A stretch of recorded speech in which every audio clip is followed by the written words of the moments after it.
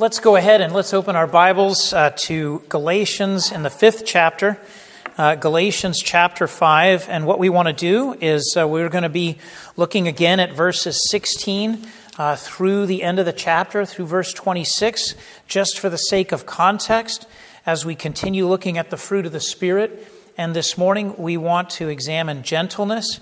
This is, of course, the penultimate message. Next week we'll finish up with self-control. And so Galatians chapter 5, and let's begin reading in verse 16. Let's give attention to the reading of God's word. Galatians 5, verse 16. Hear now the word of God. But I say, walk by the Spirit, and you will not gratify the desires of the flesh, for the desires of the flesh are against the Spirit, and the desires of the Spirit are against the flesh, for these are opposed to each other, to keep you from doing the things that you want to do.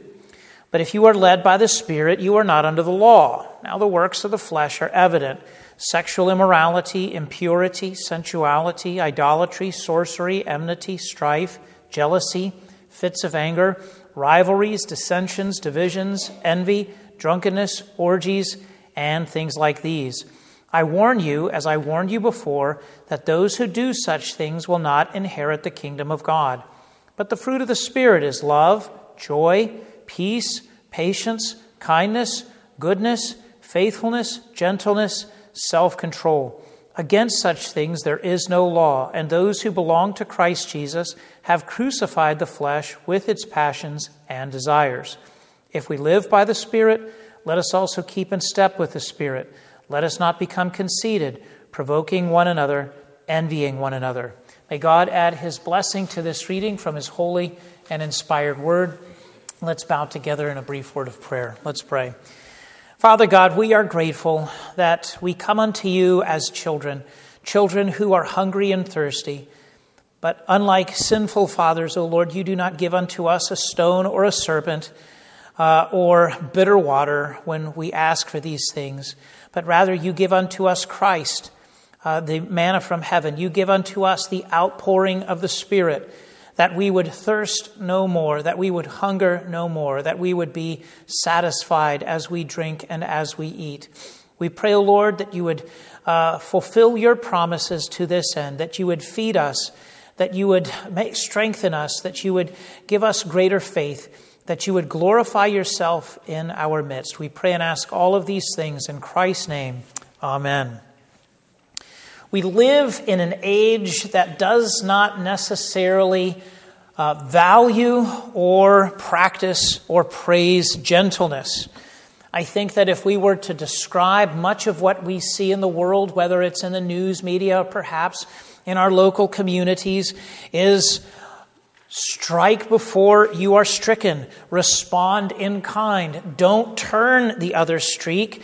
Don't turn the other cheek. If you strike back, it's either revenge or perhaps, at least in our minds sometimes, it's justice, it's fairness. If they did this to me, then I, of course, should be allowed to do the same unto them. Do unto others before they do unto you.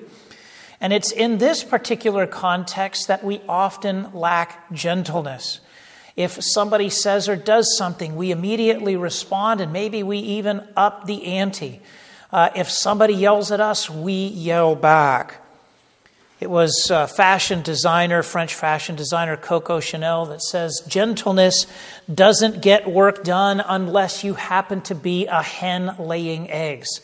And perhaps that's something of what we think. It's like, no, gentleness is no good. We have to respond with strength. We have to respond in kind.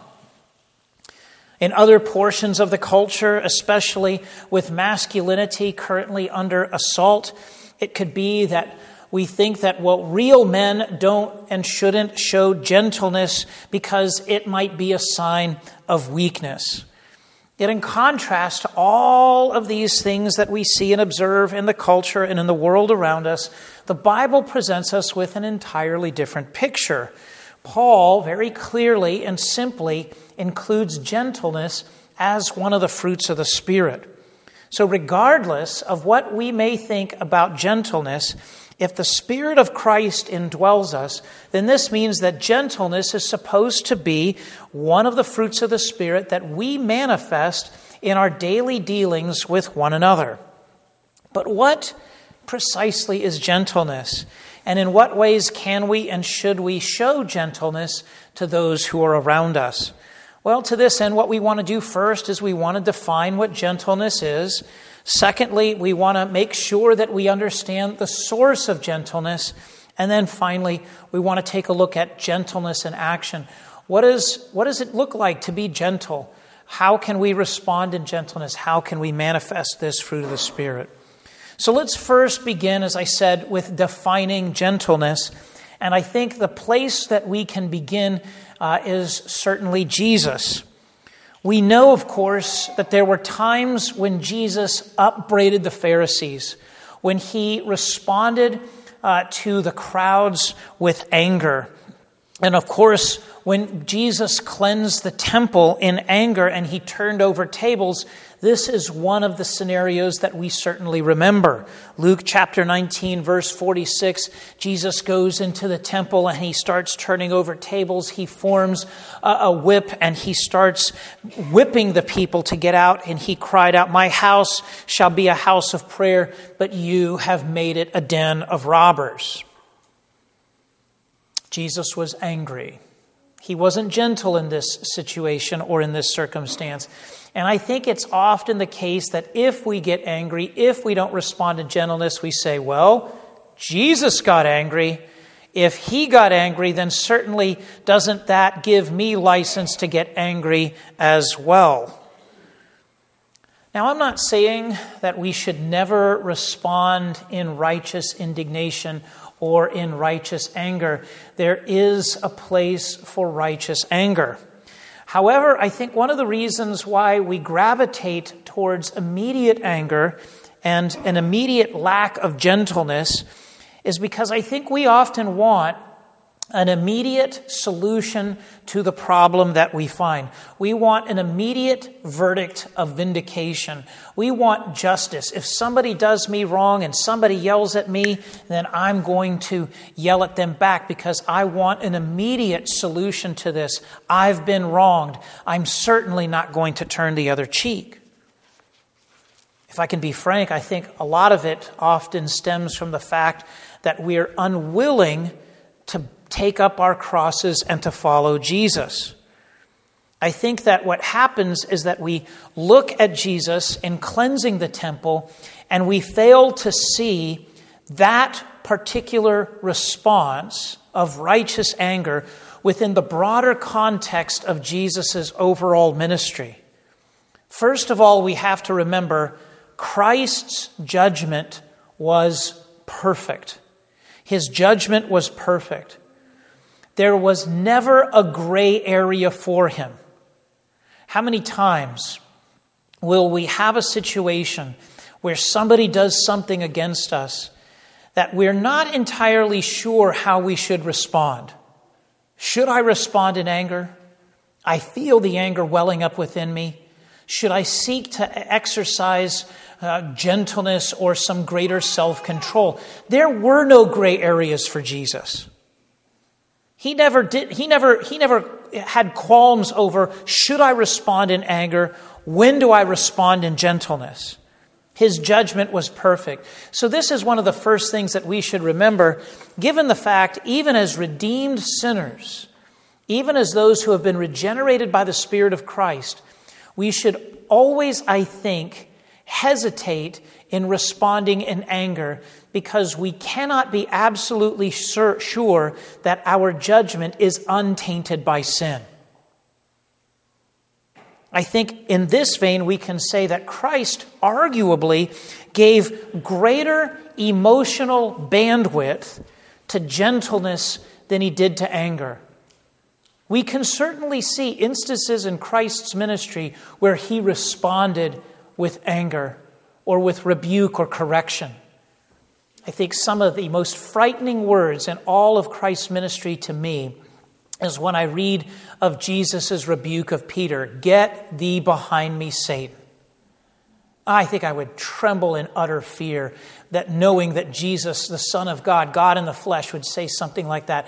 That was not a moment necessarily for a gentle and patient response. Jesus had to respond clearly and directly and immediately.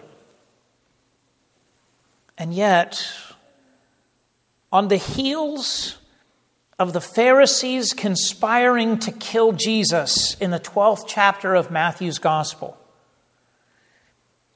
Matthew quotes a passage from Isaiah 42, verse 3. A bruised reed he will not break, and a faintly burning wick he will not quench.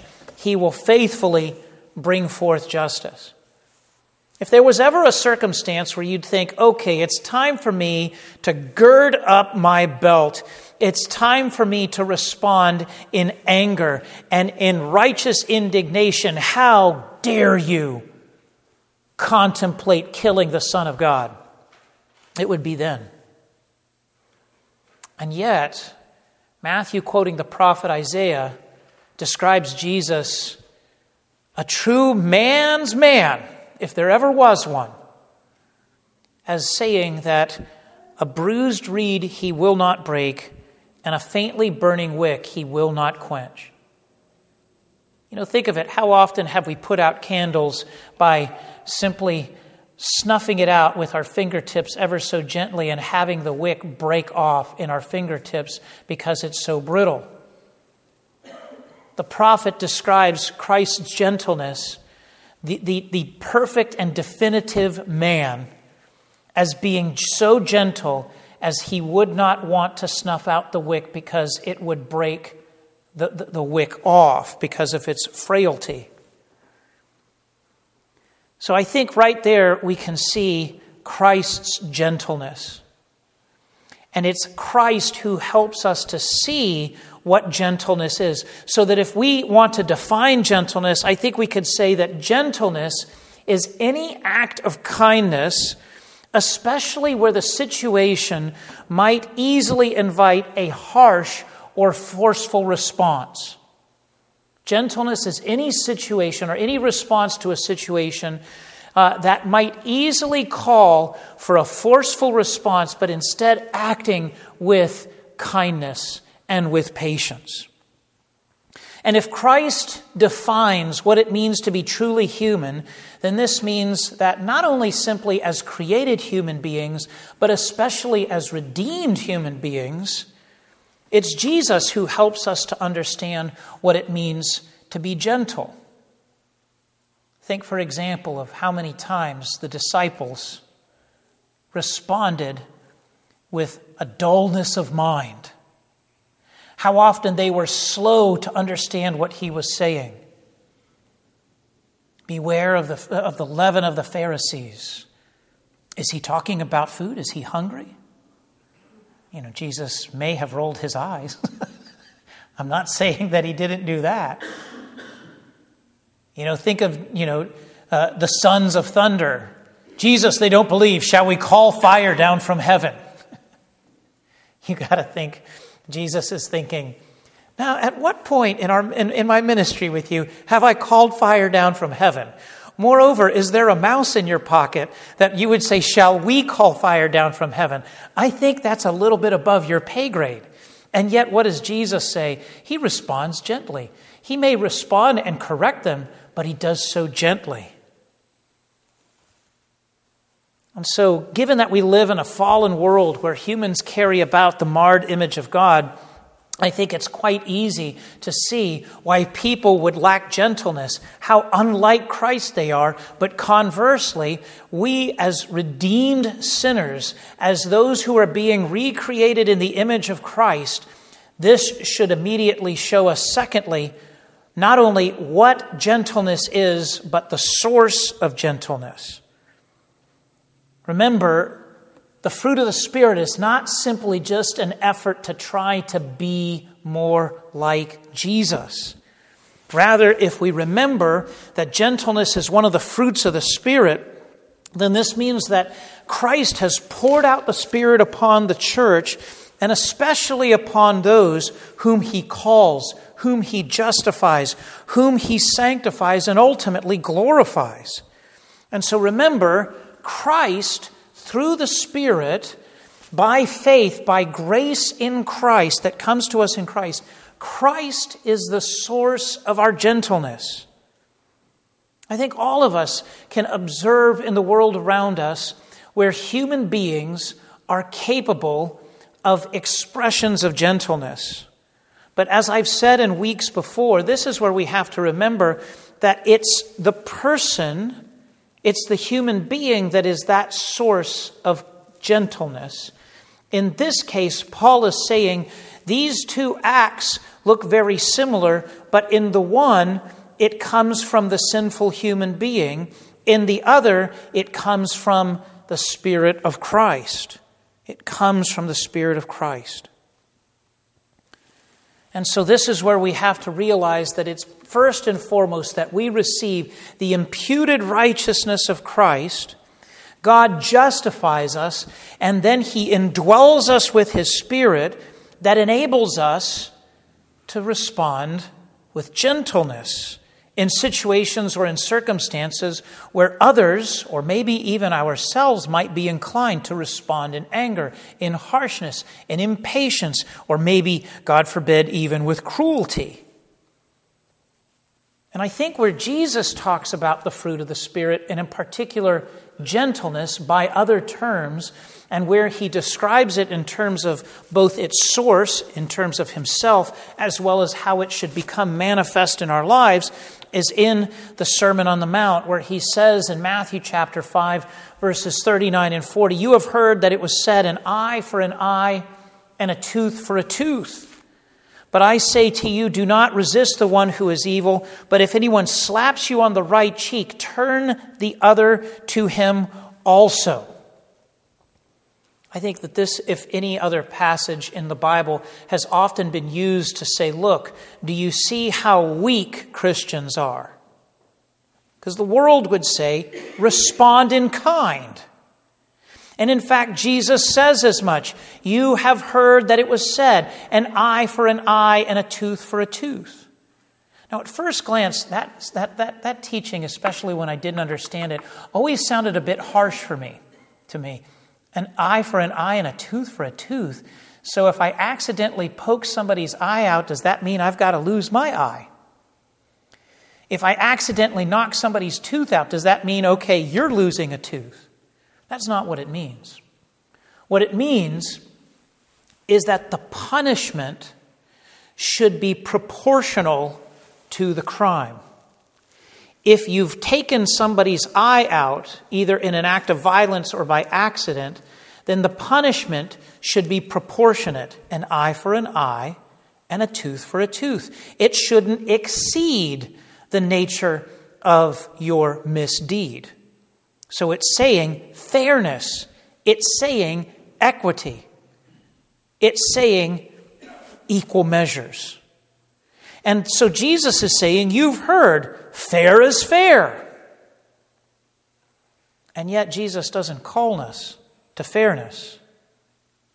Because within this world of thought, as He weaves it, and He says, if somebody strikes you on the cheek, turn the other to him also. We might have expected Him to say, if someone strikes you in the cheek, you strike him back on the cheek. But Jesus is not interested in fairness. He's interested in mercy. He's interested in gentleness. He says, you turn the other and give the other to him also. This is not an act of weakness, but I would say it's the exact opposite.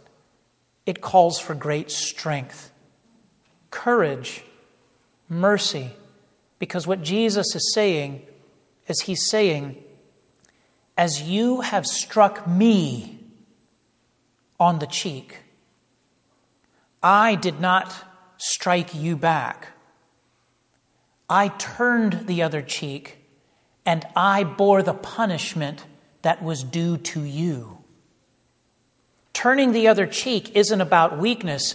It's about saying, I will bear the penalty that is due to you. You have struck me, which means the penalty should be I should strike you back, but instead I will turn the other cheek and I will bear the penalty. That is the pinnacle of gentleness in action. It's saying that as we have been forgiven in the gospel of Christ, by grace alone, through faith alone, in Christ alone, so too we extend that same mercy to others. As I have been forgiven of much, so I forgive you of much. You have struck me. I will bear the penalty. I will turn the other cheek. And so what gentleness is supremely about, it's a manifestation of the grace of the gospel that we have received. Rather than dealing with others as they rightly deserve, as fairness would dictate, we don't dispense justice. We don't dispense fairness. We don't dispense punishment. We dispense mercy. We dispense grace. We dispense gentleness. Now, at first glance, we might think that's a tall bill to order. That's a steep price. I don't know if I'm capable of doing that. And I would say, you're right. We're not. Which is why we have to rely upon the grace of Christ in the gospel. But at the same time, what Jesus says in Matthew 11:29 is, take my yoke upon you and learn from me. For I am gentle and lowly in heart, and you will find rest for your souls. You've perhaps heard the saying, we say it often around my house, let go and let God. In other words, take your hands off the wheel. You're trying to steer the car when God should be driving the car. You're trying to fly the plane when Jesus should be flying the plane. One of the things that pilots talk about is porpoising a plane. Not purposing, porpoising. What on earth is porpoising a plane? What happens is they say that a pilot will be flying and everything seems to be going great, straight and level. And then what happens is there might be a burst of wind or a gust of wind that causes the plane to lurch. And so in the pilot's efforts to try to control the plane, he overcorrects. But so then as he's shoved up, then he overcorrects and goes down. And so then the effort to correct the going down, he yanks back on the stick again. And then that brings an overcorrection. And before you know it, the plane is going up and down, as the pilot is going back and forth as he porpoises through the air. You want to know what the solution to porpoising an airplane is? Let go. Stop trying to correct it. And I think that gives us a mental image, of the nature of the Christian life. The Lord doesn't need our help, if I can put it ever so bluntly. We need to let go, and we need to rest in the grace of God. We need to rest in the power of Christ, in the indwelling power and presence of the Spirit, so that we can respond in gentleness instead of overcorrecting and giving ourselves a rather violent and bumpy ride. And so if we remember that Christ is the source of the gentleness that we seek to manifest in our life, the third and final point that we want to consider is what does it look like in action? We can talk abstractly about gentleness, but what does it look like in action? And I want you to note just one verse down from the end of chapter 5, how Paul mentions gentleness. He says in chapter 6, verse 1, brothers, if anyone is caught in any transgression, you who are spiritual should restore him in a spirit of gentleness. Keep watch on yourself, lest you too be tempted. This is the same term that Paul uses in Galatians 5:22. I find it fascinating that he calls the Galatians to gentleness, and then just a couple of verses later, he says, restore this offending brother in a spirit of gentleness. But notice how Paul characterizes the whole event. First, he characterizes it as saying, those of you who are spiritual. What does he mean by spiritual? Now, I'm not going to tell you how I know this. I can't give away all of my secrets. But when Oprah Winfrey, when she says, remember your spirit, that's not what Paul is talking about. Spiritual people are not those kind of people that seemingly float on a cloud, that always seem to be somewhat in a different plane, as if their minds are up in the clouds, as if they're always thinking deep thoughts. That's not what Paul is talking about. He doesn't have Oprah in mind. Rather, he's saying those of you who are spiritual, those of you who are indwelt by the Spirit of God, those of you who have the Spirit of God reigning in your hearts, those of you who have the outpoured grace of Christ through the Spirit coming out of the heavens through the Spirit and flowing out of your lives. Those of you who belong to the new heavens and to the new earth.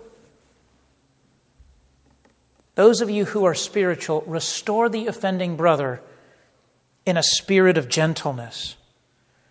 And in this case, he talks about transgression, and the term is a commonly used term in the Old and New Testaments for any violation of the Ten Commandments. So we're not necessarily talking about minor infractions. The brother here who had sinned, presumably sinned maybe even egregiously. Notice they're not to ignore the sin. Being gentle doesn't mean turning a blind eye to what the others have done in the church in the way of sin. It doesn't mean ignoring it. So often that can be the great temptation in parenting. You get to the end of the day, you're tired, the child does something that they are not supposed to have done, or they're doing things that they shouldn't do, and you're just like, maybe if I just go to sleep, it'll all go away. Sometimes I think we want to do that in the church. And we think, well, that would be gentle. I won't deal with it. That's not what Paul says. He doesn't say ignore it. That's not the nature of gentleness. But rather, he's saying confront the sin, but in a spirit of gentleness. Deal with it gently. In other words, in context, Paul's reminding the Galatians that no one should think of himself above the law of God. No one should think of himself as incapable of sinning. And so this is why he's saying deal with the person gently, because you might be on the receiving end of correction yourself. Would you want to be treated harshly? Or would you want others to say, brother or sister, this is wrong. Please stop. Moreover, he also says here, restore such a one. This is the same term that Ezra uses in terms of rebuilding the wall, or Jesus and the disciples use in Matthew chapter 4 of mending the fishnets. In other words, you confront the sin, you do so gently, but it's not simply or merely for correction, but it's for restoration, for bringing the person in, for healing them. That's gentleness in action. So Paul's call to gentleness here rests on our union with Christ and the fruit of the Spirit, but it becomes manifest in the concrete day in and day out events in the life of the church. When sinned against, we're supposed to respond in kindness and in gentleness. We don't demand justice. We seek restoration. We don't seek vengeance. We seek to give out forgiveness. We don't begrudge forgiveness because we have been forgiven of much. Our faithful Lord has bathed us in His gentleness when He meets us in His Son as a Savior, not as a judge, one who has laid down His life for us so that we would not receive the fair and just punishment that we otherwise should receive. But we shouldn't believe that the world's lies, that gentleness is weakness and therefore is something that is to be rejected. I think, as I said before, gentleness in the face of sin requires great strength and courage. Courage and strength that only comes through Christ and the Spirit. Think about all of the ways that the Scriptures commend gentleness to us. It commends gentleness to us in our speech. Proverbs 15:4, a gentle tongue is a tree of life, but perverseness in it breaks the spirit. Moses' teaching in the Old Testament was described as gentleness. And listen to how it's described.